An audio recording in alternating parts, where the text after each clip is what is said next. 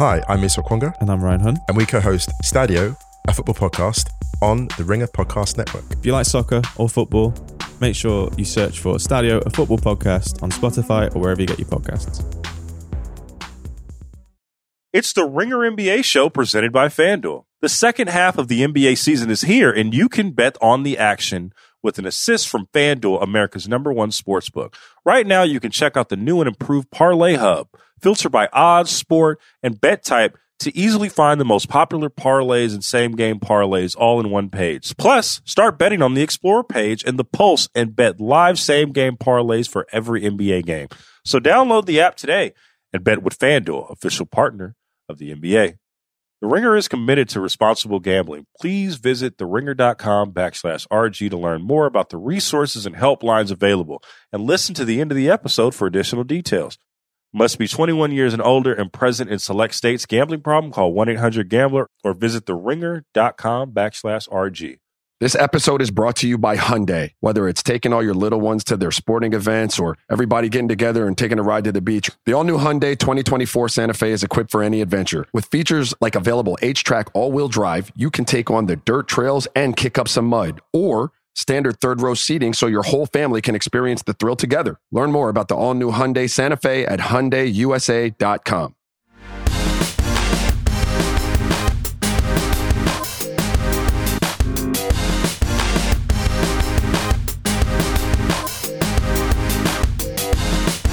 Hello and welcome to Group Chat. I am Justin Ferrier, and joining me today, the new owners of the Phoenix Suns. We have Big Waz, chairman of the board, Rob Mahoney, second governor, whatever that is. Welcome, gentlemen. I mean, I can think of no greater reason for the season than giving us a $4 billion enterprise free of charge, right? Like, that seems like a responsible thing to do. You guys can afford it. Your talent at Spotify now. Listen, listen. Happy for that dude who took those terrible layups for Michigan State in garbage time and his family. I hope he hires some competent people, empowers the right people. I think James Jones and them has done a great job. Monty Williams, the job of the owner, as I tell people, is to empower people who know what they're doing and pay. So hopefully he can do those two things. Well, especially when you watch the Suns these days, they seem like a team that might need some work on the court too. We'll see about all that. Mateen Cleaves, SVP of basketball ops. I'm for it. Yeah, bring the whole Flintstones back. Mo Pete, get him up in there. Bring everybody back. Well, we look forward to your decisions here once you guys officially enter the board. So on today's episode, we're going to get into some suggestion box. Keep sending in your replies to suggestionboxgc@gmail.com. We are going to do an NBA Christmas shtick. We're going to be doing NBA Festivus, so stay tuned for that. But first, I want to talk about the Knicks because I've been silently tracking them for a couple days, weeks now, just waiting for the bottom to fall out. But it doesn't seem like it's happening, and so I feel like we have to talk about it now. Waz, your New York Knickerbockers are now winners of 8 in a row, blew the Warriors off the court. That game was pretty much over in the first quarter last night. What the hell is going on here? And do you believe in New York yet again? First of all, let me just say this. Go New York, go New York, go!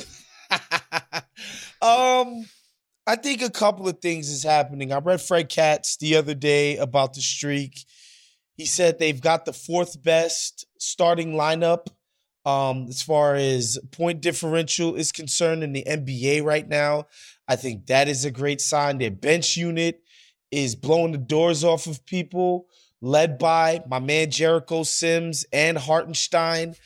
They're manning a bench unit that is dominating people on defense, very reminiscent of another Tibbs team, which is that 2010-2011 Chicago Bulls team that their bench unit was led by Omer Ashik and another New York City legend, Taj Gibson. Like they had a bench unit that was giving up, I want to say like a 77 defensive rating. They were like breaking records with that bench unit. And a lot of people they don't remember this, but that Bulls team was they were clobbering people on defense. Derrick Rose is their best offensive player.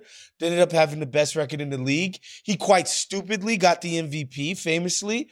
But that team was incredible on defense, and their bench mob was a big point in that. And I think there's just good vibes, These guys are playing for each other. They're playing unselfishly, which is a theme that I hit on all the time here because I'm an old fogey. But man, Barrett starts slow every single season. Like literally, he hasn't had a good start to a season his whole career, but he's starting to round into shape. Obviously, the Jalen Brunson signing might be the signing of the summer. He's just fit in so seamlessly in both the leadership category and just what they needed on the court, right? Just a toughness and he's beating people. I don't know, man. It's all coming together for them. And even Julius Randle. I watched him horse Draymond Green last night on numerous occasions where he just put him on his back and said, come take a ride, little guy. It's crazy watching these guys play right now. It's pretty fun, actually. Yeah, I think that's the important part. Like for people like us, it's fun to watch the Knicks again. Like this is a team that's impressive and admirable to watch. And a lot of that starts with the fact that they are committing on defense in a way that they were not earlier in the season. And some of that is Tom Thibodeau pulling the right levers and getting some very Tibbsy guys into the rotation. Like it would not surprise me if by the end of the season, like Quentin Grimes is leading the league in total minutes played. Like he has just become that kind of guy for this team. But also it's just the level of buy-in.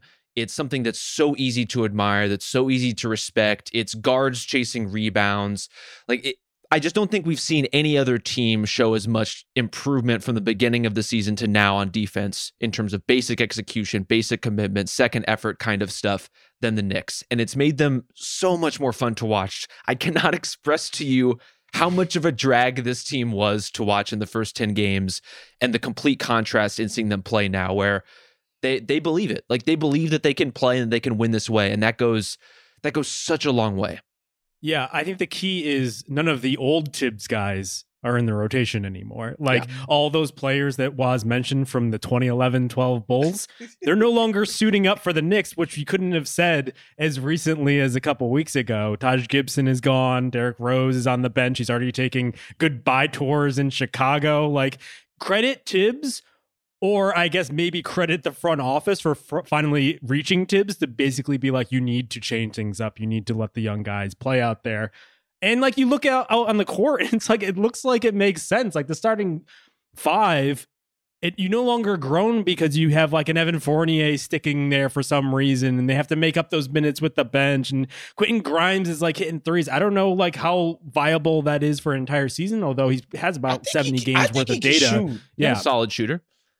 Yeah, and so it's not perfect, but it just makes a lot of sense, which you couldn't say about the Knicks for pretty much most of the Tibbs reign, at the very least since the playoff appearance. And so I am optimistic, I guess. Whether or not I'm buying it long term, I guess, is the real question, because they are sixth in the East right now, which puts them ahead of some other teams that I think we expected to be a little bit better, the Hawks, etc. I guess, Waz, how much are you buying this? Do you think they're viable as a top 6 East team, or is this more probably ultimately a play-in team still? I think what's important about the streak is that the streak, it already has a name. Capital T, capital S.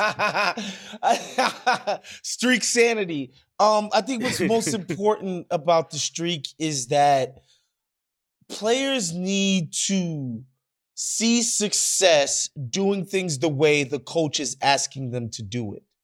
And so it's one thing to be like, oh, we're a floor burns team. We're a mud in the dirt and fingers in the dirt type of team. It's one thing to say that and to ask guys to do that to little or no results. When you win, when you succeed in the way that the coach is asking you to succeed, that's when you get buy-in. And that's when I think you'll see a consistency in the effort they're putting towards their defense, as Rob mentioned. So, yeah, I think once these guys believe that they can guard people for real, doing things the way Tibbs has asked them to, I think it's great. And, another part of it is, again, guys like Sims, guys like Grimes, they're not established dudes. They haven't gotten big contracts in the NBA. They're making a name for themselves. So they're incentivized to go out and kill themselves on a night-to-night basis. And also, they're young guys, so they can do it, right? We're going to get into some of my gripes during our Festivus segment. But, honestly, I think part of why AD got hurt, he can't go balls to the wall every single game. He's just not there. One, he's just a fragile dude. Two, he's damn near 30. He's not the type of guy who can do that on a game-to-game basis. These under 23 guys, yeah. Run them ragged. They can do it, and they're believing, and I think that's what we're going to see from the Knicks. Why you got to call out us fragile dudes like that? I'm a soft guy. Leave me alone. I'm talking about physically, not emotionally and mentally. Right. We know we like softness. We love to tap into that side of ourselves and our masculinity, Rob. I promise you. Okay, I just wanted to clear that up. My takeaway from your whole thing there was basically you could run the young guys 40 minutes out there because they have fresh legs. You basically just need to keep giving Tibbs more human. The Tibbs model. But it's working. It's absolutely working, and that's where the parameters of your question are important, Justin. Because if you're asking me, can the Knicks be a top 6 team this season? I think the answer to that is yes, and that is the level of commitment they've shown so far, the fact that they're winning with things like rebounding, they're just a dominant rebounding team. That's something that's very easy to replicate. Maybe the most replicable skill. Is this a team that I trust as a 3-year model? Not really. Is this a team that I see a path to them becoming a championship contender? I don't really know, short of a huge swing for a big star. Yeah. So that's where we get hung up, right? And we talk about what this team ultimately needs and why sometimes we sound pretty down on them. It's all about the duration and the extent of what we're talking about. Yeah, they can be a good playoff team this year. There's no doubt about that. Can the Knicks get to a team that wins a playoff series 2 years in a row? I'm saying get to the second round twice in a row. Once. That's a good outcome. Before we start doing championship and this with them, get out the first round a year or two in a row. And then, we can start talking about this other stuff. Yeah, devil's advocate, you could say just showing competency might matter more in a market like New York than it would elsewhere, where it's maybe someone can convince themselves Grimes is young, Sims is young. We have enough here. If I just come in and add what I do to this existing core, we will be a lot better. But I think, Rob, you kind of hit on the key point there. I do wonder, let's say if their goal is just waiting desperately for a star to come and want to play in New York, are there any things you would do in the immediate before this year's trade deadline to increase your chances this year? Are you making a short-term move, especially because you made all these trades during the draft for these draft picks? I don't know what you're going to do with them other than just sit on them and watch them mature 5% every year, I guess. You hope. Would you reach for a guy like a Kuzma or someone like that, or whoever it is that could add to what you already have in order to make maybe a mini run this year? I think you would need to be pretty certain about that player's level of buy-in, both in the way you play and in just the very fact of being there. Say you trade for Kyle Kuzma, for example, and he, as he's made pretty clear, really wants to be in California, and he just doesn't really feel like being a Knick. I'm just saying all this hypothetically. That'd be kind of a bummer in this rotation where you're getting Deuce McBride digging in on every possession and playing his heart out. And then you have this version of Kyle Kuzma that doesn't even want to be there. That can be a drag on the entire situation. So you need to be pretty sure they want to be there. The fact that you are New York and you are the Knicks, I think that's attractive to a lot of players. But you got to be certain. And the chemistry of this is so delicate. You finally have triangulated a really nice balanced offense between Randall and Barrett and Brunson. I'd be very careful about upsetting that. That is kind of where you are right now. I would let that ride and see what it is and see if you can settle and kind of crystallize some of what you've built before I would look at, we need to make even a significant swing for a really good player. You're talking about it like it's the Earth's global temperature. You just really need to pay attention to make sure you do everything right here. But that's the thing, though. Like with the because the fit isn't so clean on this team, it's not as if these parts fit seamlessly, like a puzzle, right? They're making it work, and there's some complications to that, right? And so if you tweak it or tinker with it even a little bit, Rob's right. You can upset the balance. This isn't a perfectly matched up, synced up roster. Like, you can't say that enough when you talk about, where guys like Randall and RJ like to operate, which we've mentioned trillions of times. And even to a certain extent, Brunson likes to mix it up in the paint, right? Where these guys like to operate and how they're making that work.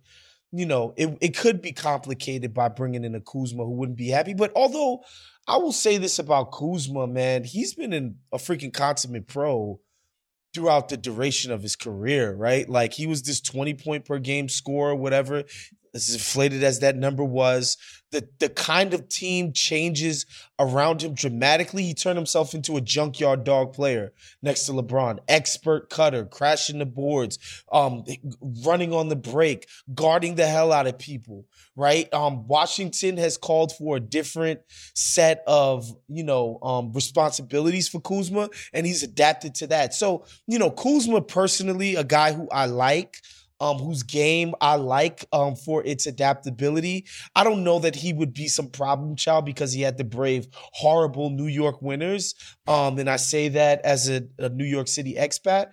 But I don't know that I want to upset the apple cart. And, I just like what these guys are doing right now collectively. Can I float a hypothetical by you, or really an either-or scenario?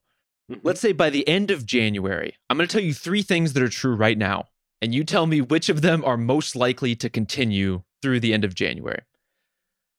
1, RJ Barrett is hitting jumpers, hitting 35% of his threes right now. Is that a thing that can continue through the end of January? 2, Julius Randle's defensive effort and focus. He is still bought in. He's still playing hard. He's still defending. And 3, Knicks opponents are making 26% of their uncontested threes.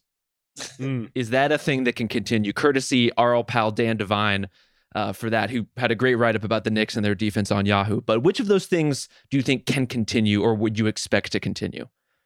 I think RJ's shot is going to continue to be average, which is damn good for the rest of the stuff that he provides for the team. Like, 35% is an average NBA three-point shooter when you consider what he does on the ball and just whatever. That's good for him. I think he can continue to be average. This is his career number, by the way. So it's doable. Yeah, so long as, again, he's getting his minutes and the results are bearing out in a nice positive way, I think Julius Randle can continue to play hard. We saw him do it 2 years ago. It's not Absolutely. like it's never happened. Obviously, the shot luck for the Knicks is going to run out at some point here. It's just unsustainable that NBA shooters not named Russell Westbrook could shoot 26% on wide open threes. So, yeah, I think the three-point luck thing, which I think is the point Rob was trying to get to, will not continue. But I think, man, the type of that Golden State game again, like, they were just so much more engaged than Golden State. And I brought up the Draymond thing because that's like a thing that Draymond takes pride in. Like, guys can't just back him down. Yeah. He came in as a tweener guy, undersized guy, and whenever he would go in the game, that's what most bigs would try to do. They would try to move him and put him underneath the basket. That's like a Draymond Green staple that he doesn't let guys post him up, save for like Jokic and like Boogie. It's like 2 guys, Boogie Cousins and Jokic, right? And so to watch Julius Randle just abusing him as if he was some little first-year punk who hasn't gotten his NBA body yet. To me, again, that just speaks to the energy level. Where'd you rank him in the top 100 on our website, Rob? Was it 91? Julius Randle? Yeah. You say this as if I have the sole ownership of that list, that it's strictly my jurisdiction on where he goes or doesn't go. You have a quarter equity, yeah. I do have some equity. Yeah, I can see Randall. He looks engaged, man. I mean, who's to say long term? But like, I could see it lasting throughout the year. And I guess that's the point with wondering whether or not they can make a short term move that doesn't really affect their future one way or another. Where it's like, I'm looking at the standings right now, and like, yeah, the Hawks we expect to be better. Maybe the Heat get healthy, and all of a sudden they're cracking this top 6. But everyone else is really soft in the East. I mean, the Pacers could easily go the other way. The Raptors are really struggling like now, and then you just get into the dregs of the league. So like the Knicks, surprisingly enough, have an opportunity. It's just what a crazy season this is. We're probably 2 to 3 weeks ago we were talking about like the Knicks, they're a disaster, what can they do next? And now all of a sudden we just don't want to mess with their precious chemistry that they've meticulously built over this win streak here. It's a really wild season. That's a credit to them in a really chaotic conference and in a really chaotic season on top of it. Like, what does it take to take advantage of that opening? It takes diligence, it takes commitment, it takes buy-in on this kind of stuff that we're talking about. They're doing the exact right thing, and most importantly, they're doing the hard things. They're doing the things that NBA players don't always want to do. And they're doing it at a really high level to a point where not only are they cleaning up like the blow-bys and defending the really simple stuff, like they look really solid against pretty complex actions. So I really want to make a transition involving Bing Bong and like Ding Dong Christmas time is here, but I'm just going to let you guys know as a gift to all of you, I'm not going to do it. Thank you. I don't know that you get credit if you still mention it. You still implanted the seed in my brain. Well, that's how we head share. This episode is brought to you by Sonic. Fuel up for game day and any day, really, at Sonic. For a limited time, you can get the new $1.99 Sonic Crispy Tender Wraps. And trust me, you don't want to miss out. A crispy chicken tender and bold flavors like hickory barbecue and cheesy Baja. Crisp lettuce and melty cheese that make the perfect bite. So go get yourself some TLC, some tender love and chicken. And buy a $1.99 Sonic Crispy Chicken Tender Wrap today. Tax not included. Limited time only at participated Sonic drive-ins. This episode is brought to you by Indeed. We're driven by the search for better. But when it comes to hiring, the best way to search for a candidate isn't to search at all. Don't search, match. With Indeed, use Indeed for scheduling, screening, and messaging so you can connect with candidates faster. And listeners of this show will get a $75 sponsored job credit to get your jobs more visibility at Indeed.com/RingerNBA. Just go to Indeed.com/RingerNBA right now and support our show by saying you heard about Indeed on this podcast. Terms and conditions apply. Need to hire? You need Indeed. This episode is brought to you by Hotels.com. If you're busy like me and you're trying to catch your kids' games, it's important to have somewhere where you can go to find a good hotel. We're all over the place. Sometimes, we're in Florida, we'll be in New York. We want to take the wife on a quick vacation and get away. Whether you're looking for a relaxing getaway or heading out of town to see the playoffs, Hotels.com app has a perfect hotel for every trip. Compare up to 5 hotels side by side so you can see prices, amenities, and star ratings without having to switch back and forth between options. So start planning your next getaway and find your perfect somewhere in the Hotels.com app today. All right, so I'll say this. I think for the longest time, I had a reputation in the Ringer offices as the person who didn't want to do the holiday themed shtick. And somehow I've just completely gone over to the dark side because here we are celebrating our first NBA Festivus, in which we are going to, as if you've seen Seinfeld, air some grievances. We're not going to do any feats of strength. We're not going to take our shirts off and fight. Although if anyone wants to pay for it, I am more than welcome to see Isaiah and Rob go at it. Patreon only, Patreon exclusive. Yeah, group chat after dark explicitly on that one. I think that's an OnlyFans exclusive. So, all right, we each brought some grievances we would like to air as we do during Festivus. Who wants to start here? Rob, you seem like you have some gripes. I mean, I would love to, but I feel like I'm taking it away from you as the most gripey person that maybe I know. You're the most aggrieved person in NBA Twitter. This is your time. I call those opinions. Oh, okay. Okay. All right. I'm sorry that I just have strong takes on things. Do you want me to start? Because I probably have one that's going to upset all of you. I think I want to let you cook off the top. Okay, this one's going to be difficult coming off of last night's slate, and recently, just because it feels like Nikola Jokic. Every time I look up, he's putting up a stat line that you've never seen before, to the point where I didn't even realize he had 13, 13, 13 last night, and it's a headline on ESPN.com. It must be a slow news day, but at the very least, these things just keep happening. He's playing really well. The Nuggets are currently best in the West. So I go in this saying that, like, I almost think that Jokic might be playing his best basketball to date, which is saying something. I am a Nikola Jokic fan, first and foremost. But what I keep hearing over... Okay. I love Jokic. I remember telling Nuggets people when he was just taking off, like, how much I enjoyed watching him over Anthony Davis, because I had to watch Davis day to day, but Jokic just, like, the passes he was making, just exhilarating, etc. There's the okay, so there's grievances within grievances already. Ever stop? Like, will your hate for the don't get the me Pelicans down that path? I feel like that's a complete myth that's been built. I have no issue with the Pelicans. No, I have an issue with people thinking that the Pelicans are like the best team in the world. This is why I wanted you to go first. No, this is why I wanted you to go first. You haven't even gotten to your grievance, and you've aired 4 other grievances. It's grieveception. Yeah. All right. So Jokic, let's just start there. Let's focus. He's been talked about now as an MVP, not front runner per se, but he's definitely creeping up there. You could definitely see people toying with the idea of that take, and so I'm a little miffed because this guy would be winning his 3rd straight MVP, and the list of players with 3 or more is 8. It is the absolute best players in NBA history. I just don't think that we should be talking about Jokic in the MVP conversation again, or let alone giving it to him until he wins a title. I just, like, you got to win something. We can't just keep rewarding this guy for regular season basketball, and then when it matters most, he doesn't. It's not that he doesn't show up, but he just hasn't broken through there. I realize he's had injuries on his team, all this other stuff, but, like, I think at a certain point we need to start holding him accountable for some of the for broader what happened context. in the playoffs last year. Oh, you're the last one who should be talking about this, considering that you give all NBA out for guys with career, like, just based on their career averages. No, it's just like it's wild to me that, like, we're gonna give it to him again when he hasn't won on the biggest stage. That's what I'll say. I mean, first, I don't know that anyone's going to give it to him again. Like, he's playing very well. He is a candidate.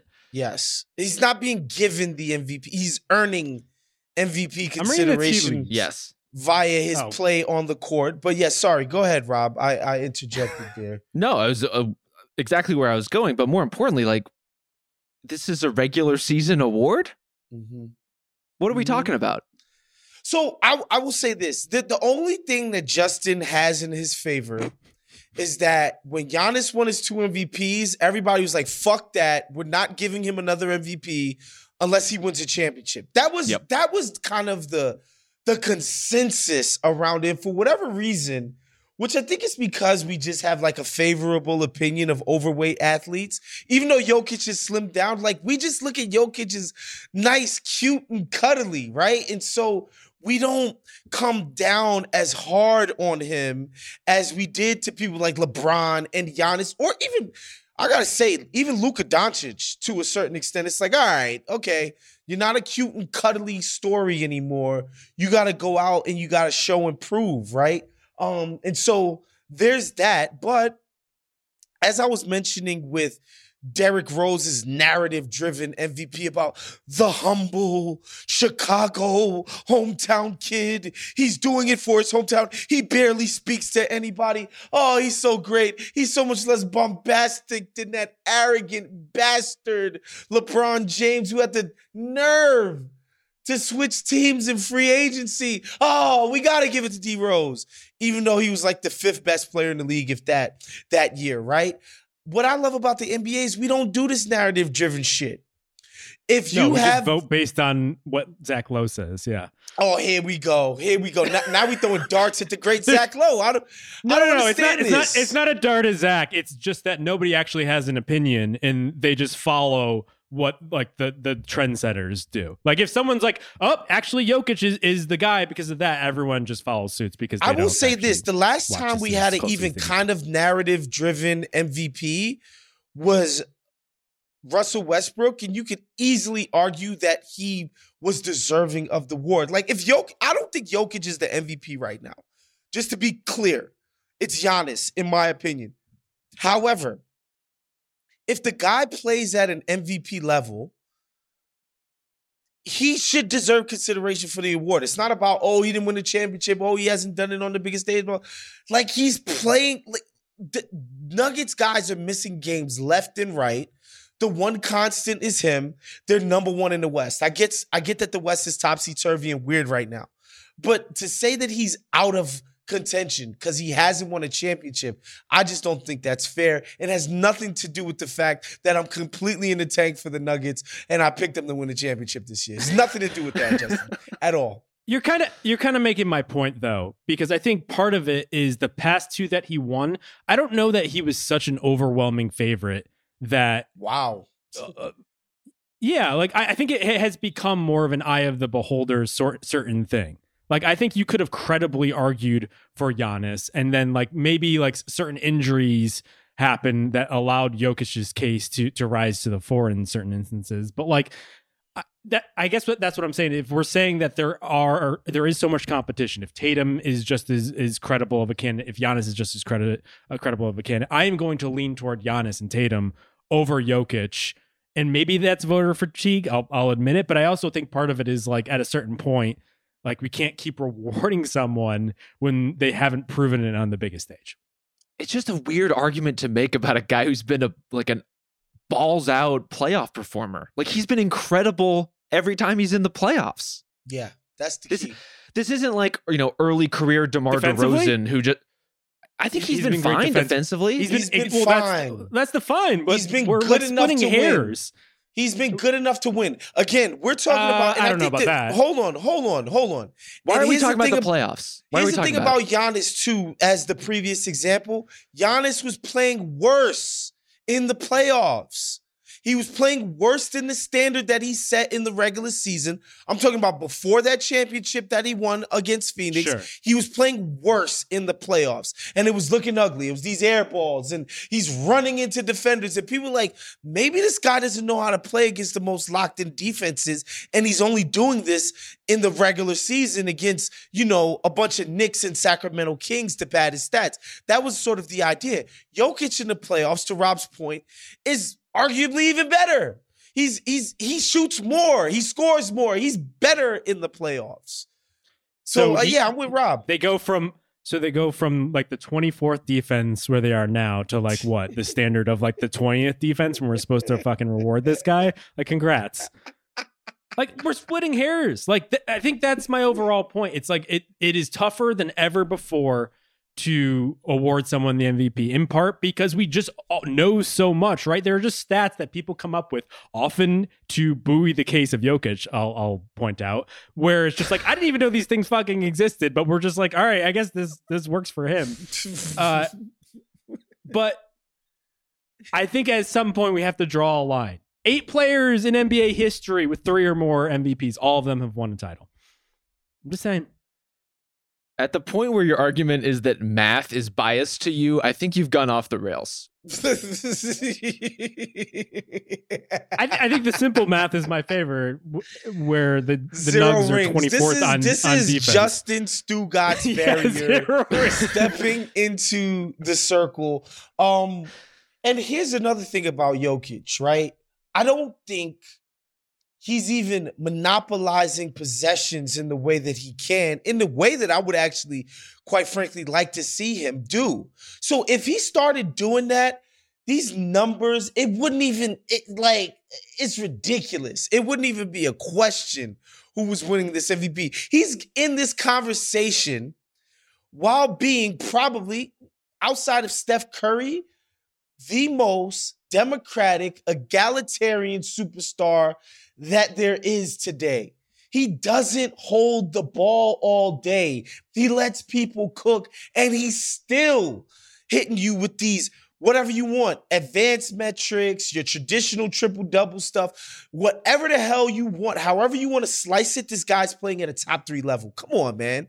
We got egalitarian. We got Jokic defense. We're getting to the blogger triple-double here. Jokic is for the people. Yes. Jokic is for the people. Jokic is about the proletariat. That's right. I have a splinter grievance. Okay. Yes, please take us away from this. Who is leading the league in scoring right now? Is it Luka? It's not Luka. Is it Steph? It's not Steph. Oh, I don't know. Who is it? It's a guy who I am mystified why we do not talk about him more, and that's our good friend Joel Embiid. And I say that as a collective we, as a larger media body, and this is tied into the Jokic thing where, Justin, you're right. Jokic is getting a lot of MVP buzz right now. He's getting a lot of conversation.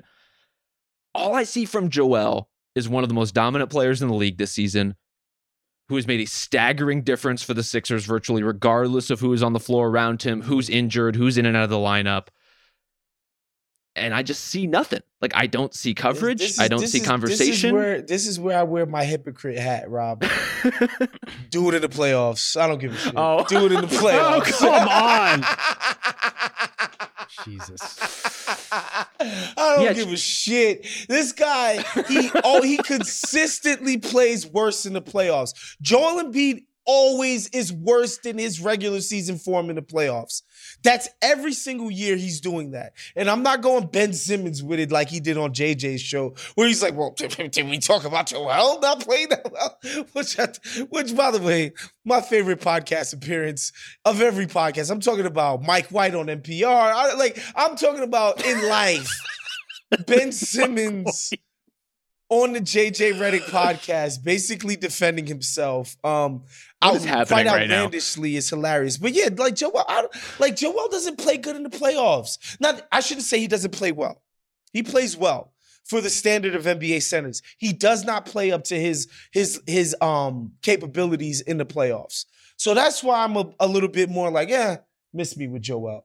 I need to solicit the group chat fans out there. I need someone to go back and get the old footage, the classic John Kerry flip-flopping meme of him windsurfing one way and then windsurfing the other way, and I need us to Photoshop Waz's head on that.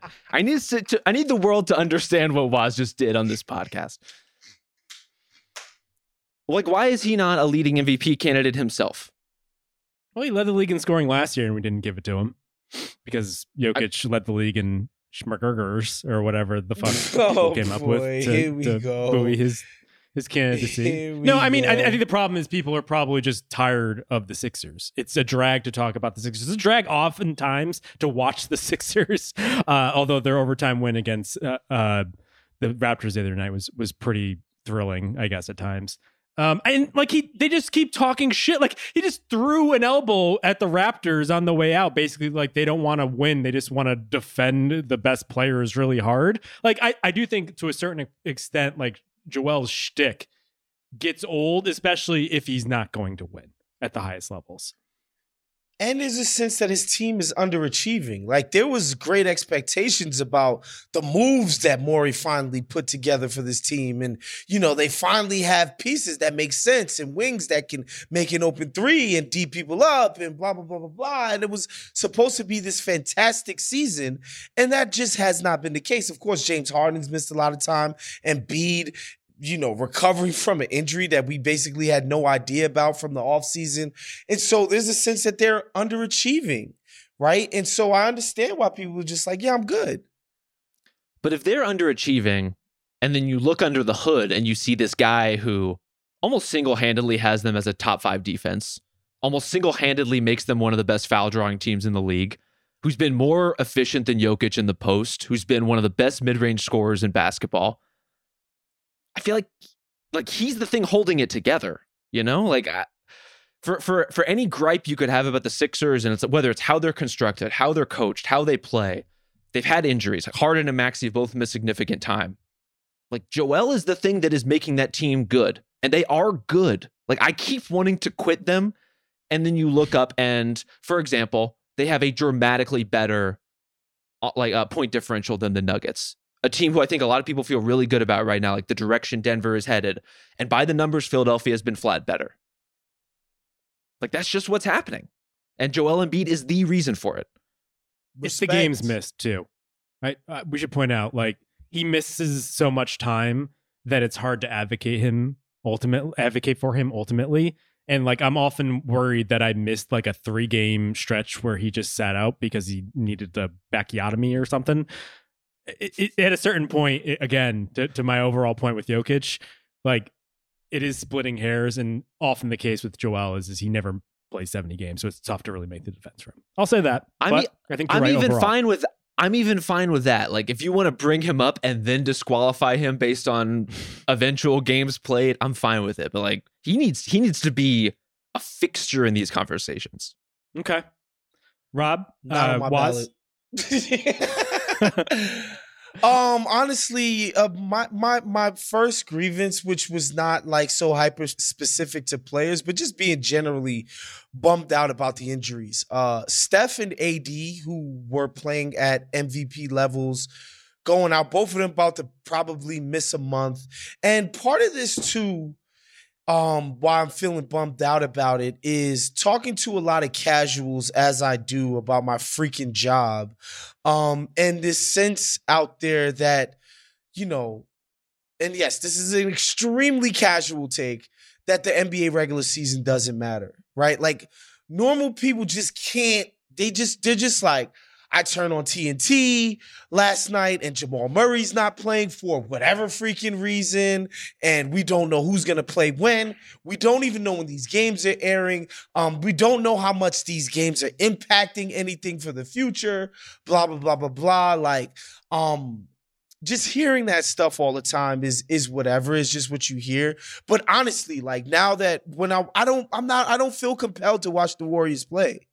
Right? Like, I don't feel compelled to watch the Lakers play. I have to essentially, on my League Pass stuff, is just like, all right, young guys, basically the Pacers, which young guys am I interested in? And, whenever the good teams happen to match up with each other. And I think the injury stuff, man, it's really a bummer. Like, you mentioned Harden and Maxey and all of these consequential guys on teams that we think are supposed to matter. It's really tough with this injury stuff. And, I'm not going to say this for the last time. I really think we need to do something about the NBA regular season. I really do feel that way. So are you aggrieved by the league office for the length of the season? Yes. By Darvin Ham for playing Anthony Davis too much? By AD for trying too hard? Like, who? I need some direction here. So I'm more aggrieved by the league office. Like, I'm one of the people that's most down on Adam Silver that there is. I know he's like a great allegedly liberal, progressive person, allegedly. But I just think he's not been an excellent commissioner. I just don't. And some of this stuff is corralling the NBA owners. Like, that's part of your job, right? Like, as middle management for their operation, part of your job is corralling these guys and being like, look, there's certain things we need to undertake to make this product more appealing. And, the part of the schedule is ridiculous. Like, we want to see AD play the way that he played, but when you're playing 3 games in 5 nights, like, and drink at home, again, people, but like, this doesn't happen in something like professional soccer. You're not going to play 3 incredibly grueling matches in 5 nights or 2 in a row. Like, this is not a thing. Everybody understands that there needs to be rest and recovery for these guys to play at their peak. And then when guys are of a certain age, it's just literally impossible to play 82 games as hard as you can at the level you're capable of playing at, right? Without eventually getting to this AD stuff. And so, yeah, man, I'm not going to stop beating this drama. Like, I don't think we need 82 games. The fact that people don't even think about this shit outside of us, who, let's face it, we're maniacs about the NBA, that people don't even think about this. So, like, what are we starting this season at that time, at that date for? And even if we do start it then, why don't we have a schedule where these games are more spread out and make them a more scarce product and make them more consequential? Like, these games need to have consequences when, like, literally there's just a game the next day. It's like, I watched Golden State get smoked by the Knicks. And if you're a Warriors fan, it's like, yeah, whatever, I got the next game. Like immediately, right? Like I listen to a decent amount of football podcasts, right? And I want to say up until Wednesday, they're still obsessing about the shit that happened on Sunday. And I get it. Football is an extreme case of how like artificially limited the product is, right? Like football is really extreme. I get that. But there's just something to the churn of the regular season. I think they need some vision on this, man. I'm going to love it and watch it no matter what. I'm going to watch the Pistons play the Hornets because I'm a sicko.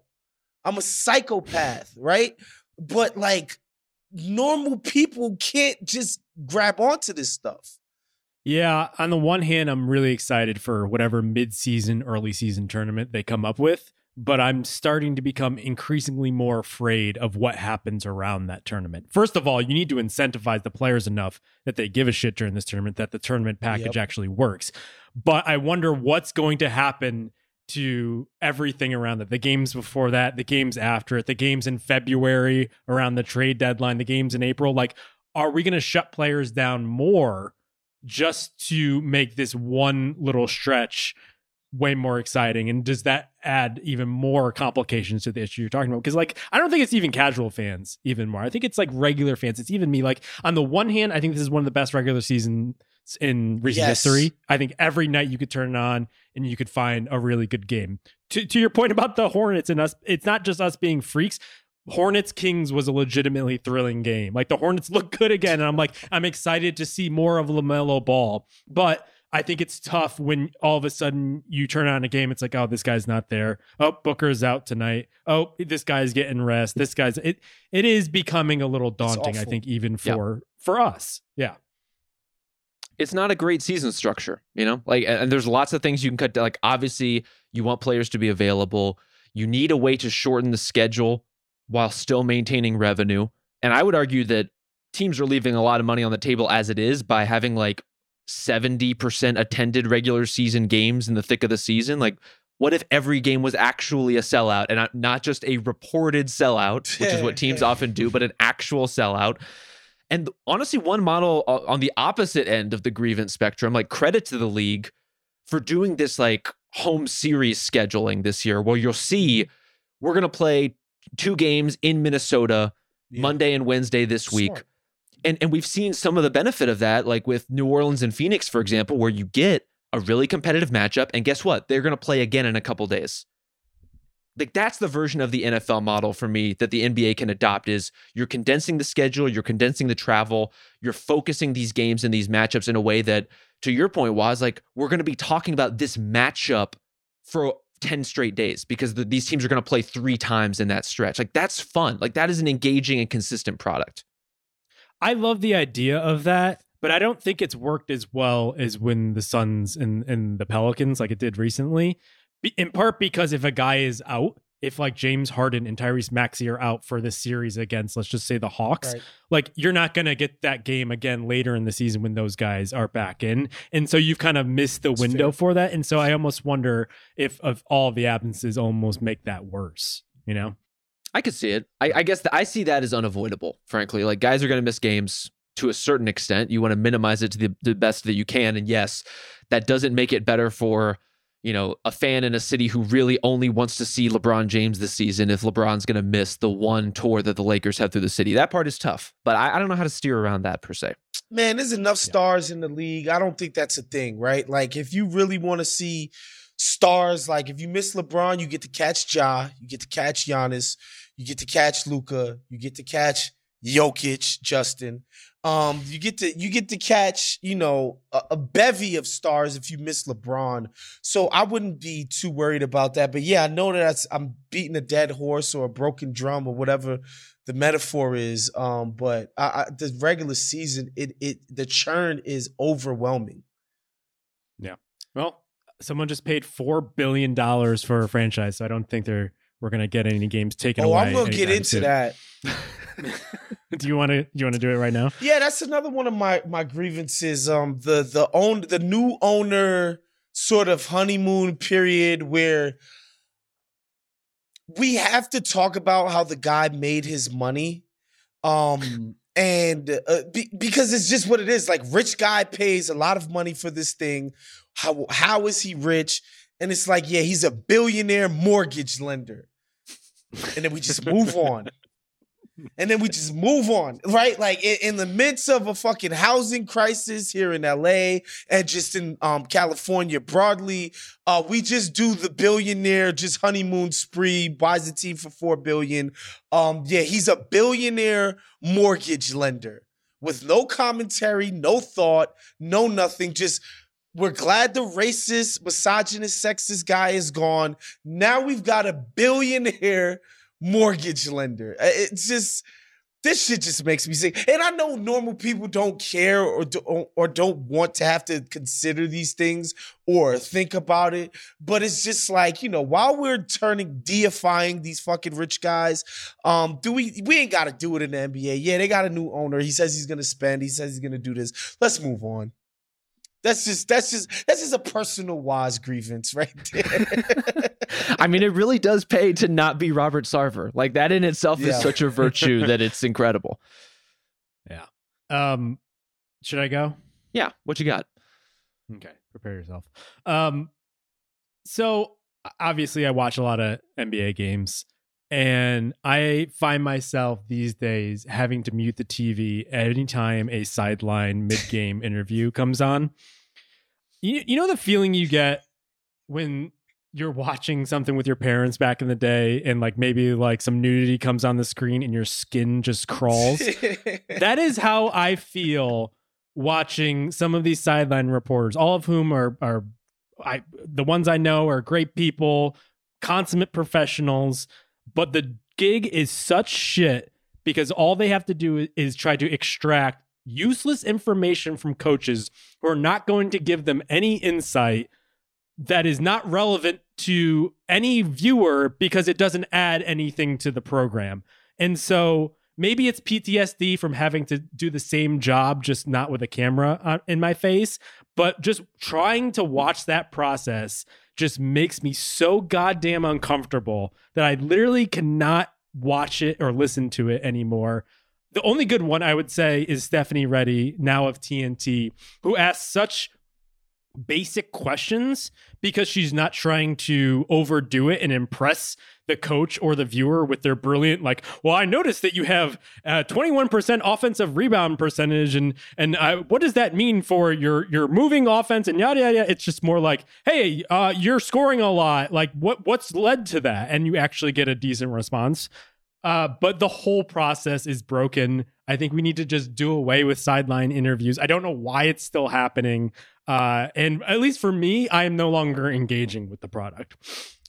So you're just trying to destroy jobs. That's what I was going to say. That's literally what I was going to say. Middle management barrier rears its ugly head again. Here we go again. Cutting jobs, trying to cut costs at all costs.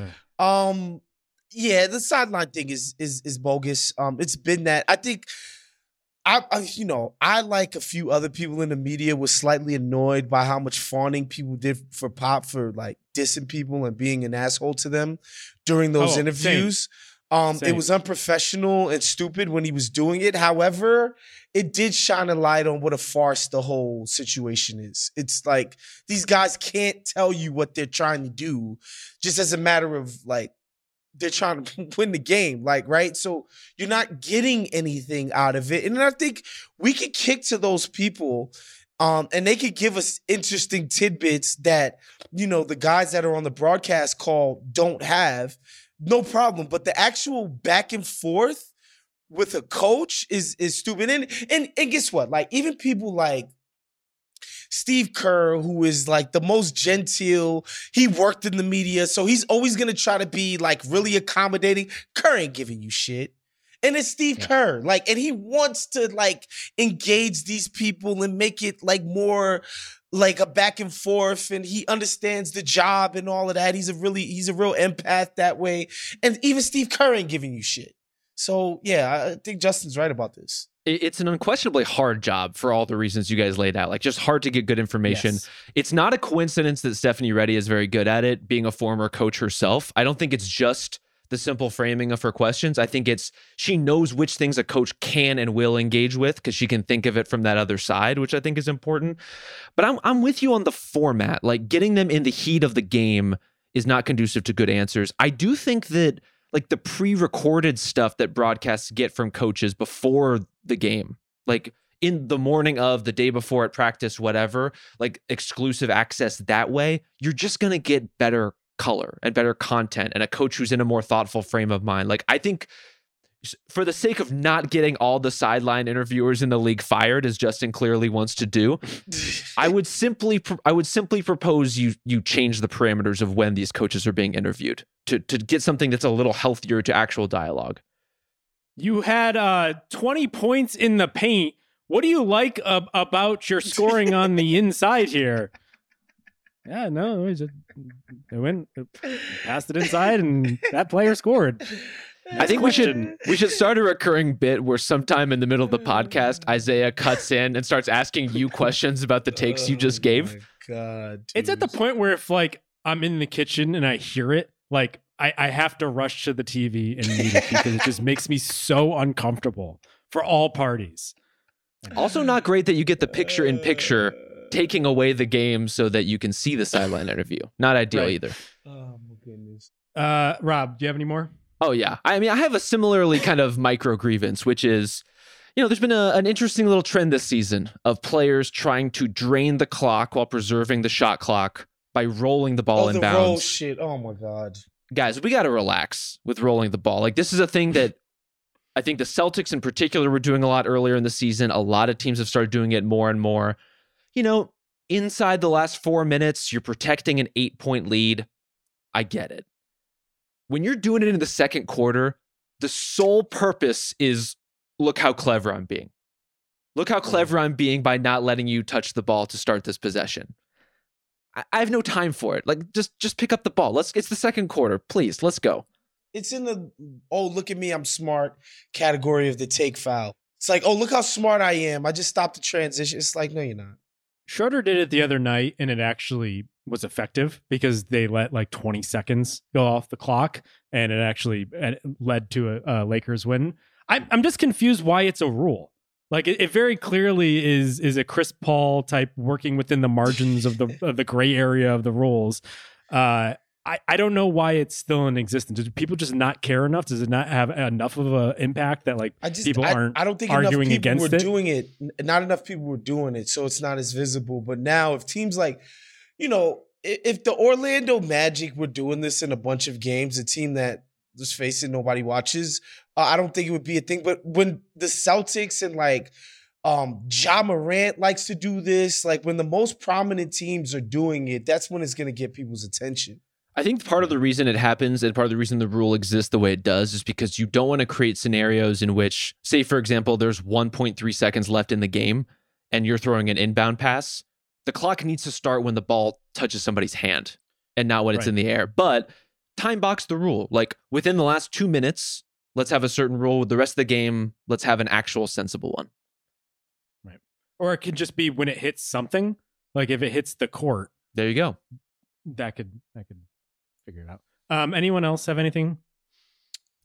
Just, again, just not a grievance, but something I'm bummed out about. World Cup being over.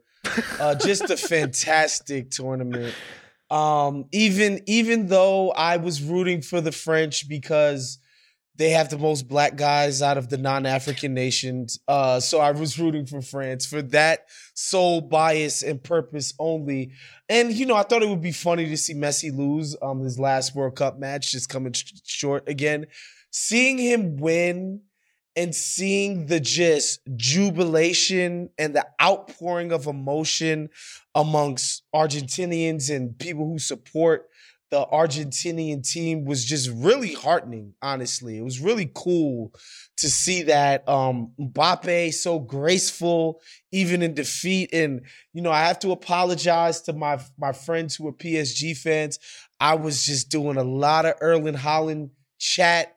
I was like, this kid is he's the future. He's better than Killian. Like, stop it. This guy's going to break all these goal records, yada, yada, yada. Nah, Erling Haaland, I love him to death. He's my baby from Viking country, but he's not fucking with Mbappe. I'm just generally going to miss 7 a.m. matches, even stuff like Saudi Arabia just winning a match against Argentina, right? Like the Morocco run. It was just incredible, man. So I'm really bummed out that the World Cup has come to an end. However, Premier League and Champions League are coming right back around the corner. And so I'm still, Soccer Waz is still back, y'all. Well, that's been this episode of 22 Goals with Brian Phillips. Join us again next time. Shouts to Brian Phillips. Great freaking podcast. One of the best things we do in here. But so the grievance is that we make you talk about basketball? Is that what it is? Yes. The passage of time. That's the grievance, man. I get wistful. Time moves so fast once you get older. Rob, you'll realize this. I know you're still a young man, but when you get washed up like me and Justin, oh man, time just goes so quickly. And yeah, I just reminisce on the great things that happened. But yeah, World Cup, a lot of great memories with family members watching this stuff, calling my brother after Brazil got roasted, because I don't know if people know this, but like pretty much every single island nation in the Caribbean, like they root for Brazil, like in the World Cup, like that's their team. It's like it's crazy. So like yeah, calling family members after they lost, just a fun time. All right. So after 10 minutes on soccer, I think we should pivot to our final segment just to keep this rolling around here. One suggestion box for the holidays here. And as always, today's suggestion box is presented by Chase Freedom Unlimited. Unlimited 1.5% cash back is just the beginning. Earn 5% on travel purchased through Chase, 3% on dining, including takeout, 3% at drugstores, and 1.5% on everything else. How do you cash back? Learn more at chasefreedom.com. Restrictions and limitations apply. Cards are issued by JP Morgan Chase Bank N.A., member FDIC. Producer Isaiah, what is on the docket today for our suggestion box? So today we are taking a question from Steve Allen. His question is, if you could rig the 2023 NBA draft to have any team with the number one pick, David Stern style, what team in the NBA would you place Victor Wembanyama on, and why? He thinks the Knicks are a perfect fit.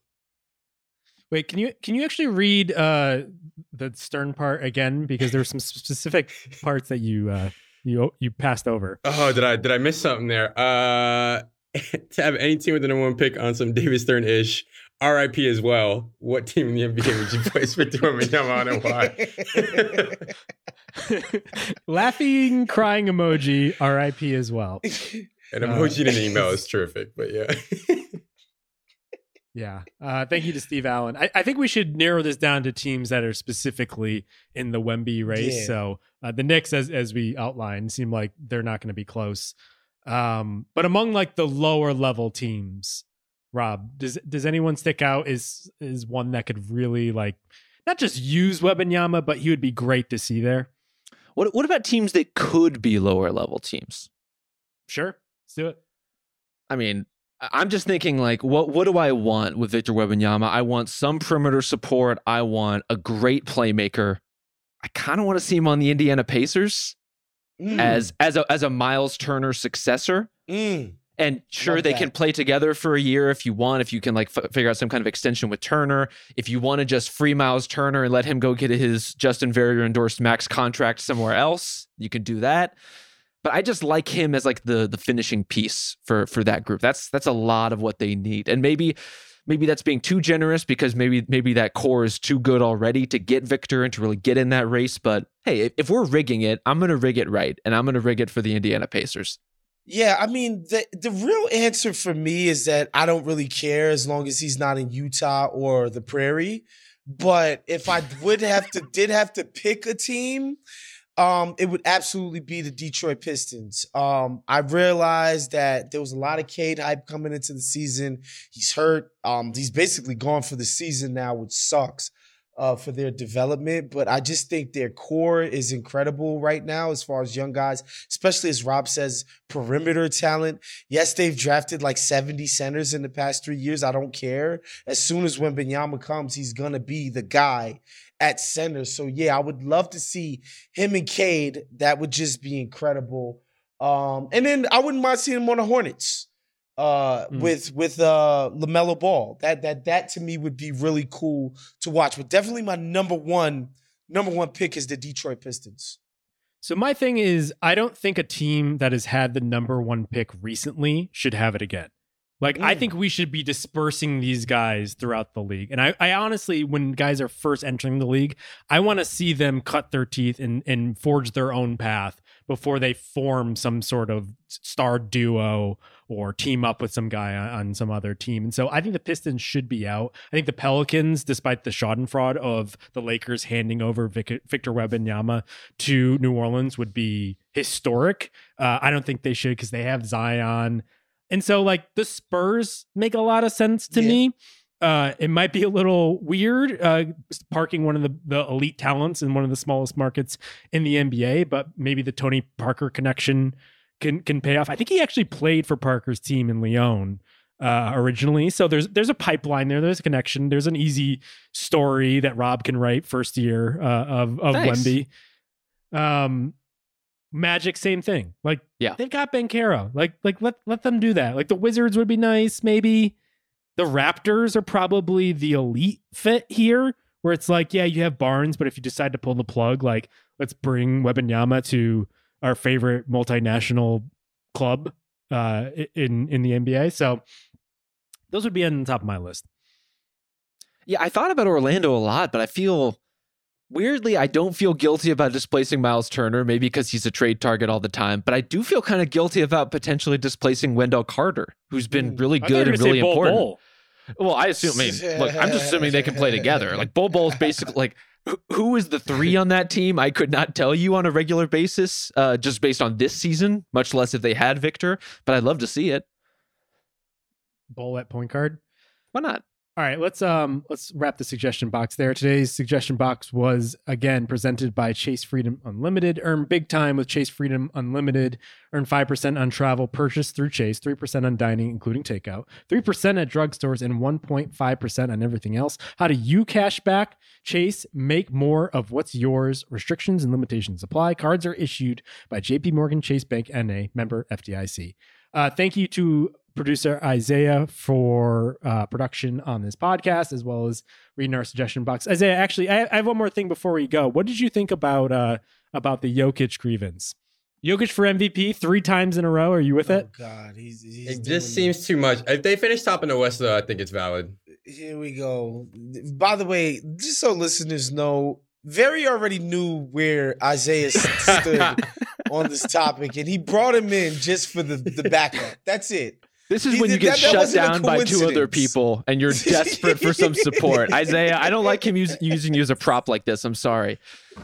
Also, Wemby to the Thunder. We need him in Chet. We need that. And Poku. Ooh, I like that. Yeah. 3, 4, 5. Wow. Great Gen Z take.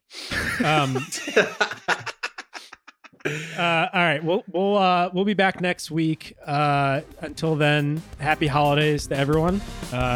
Enjoy the Christmas Day basketball. See you then.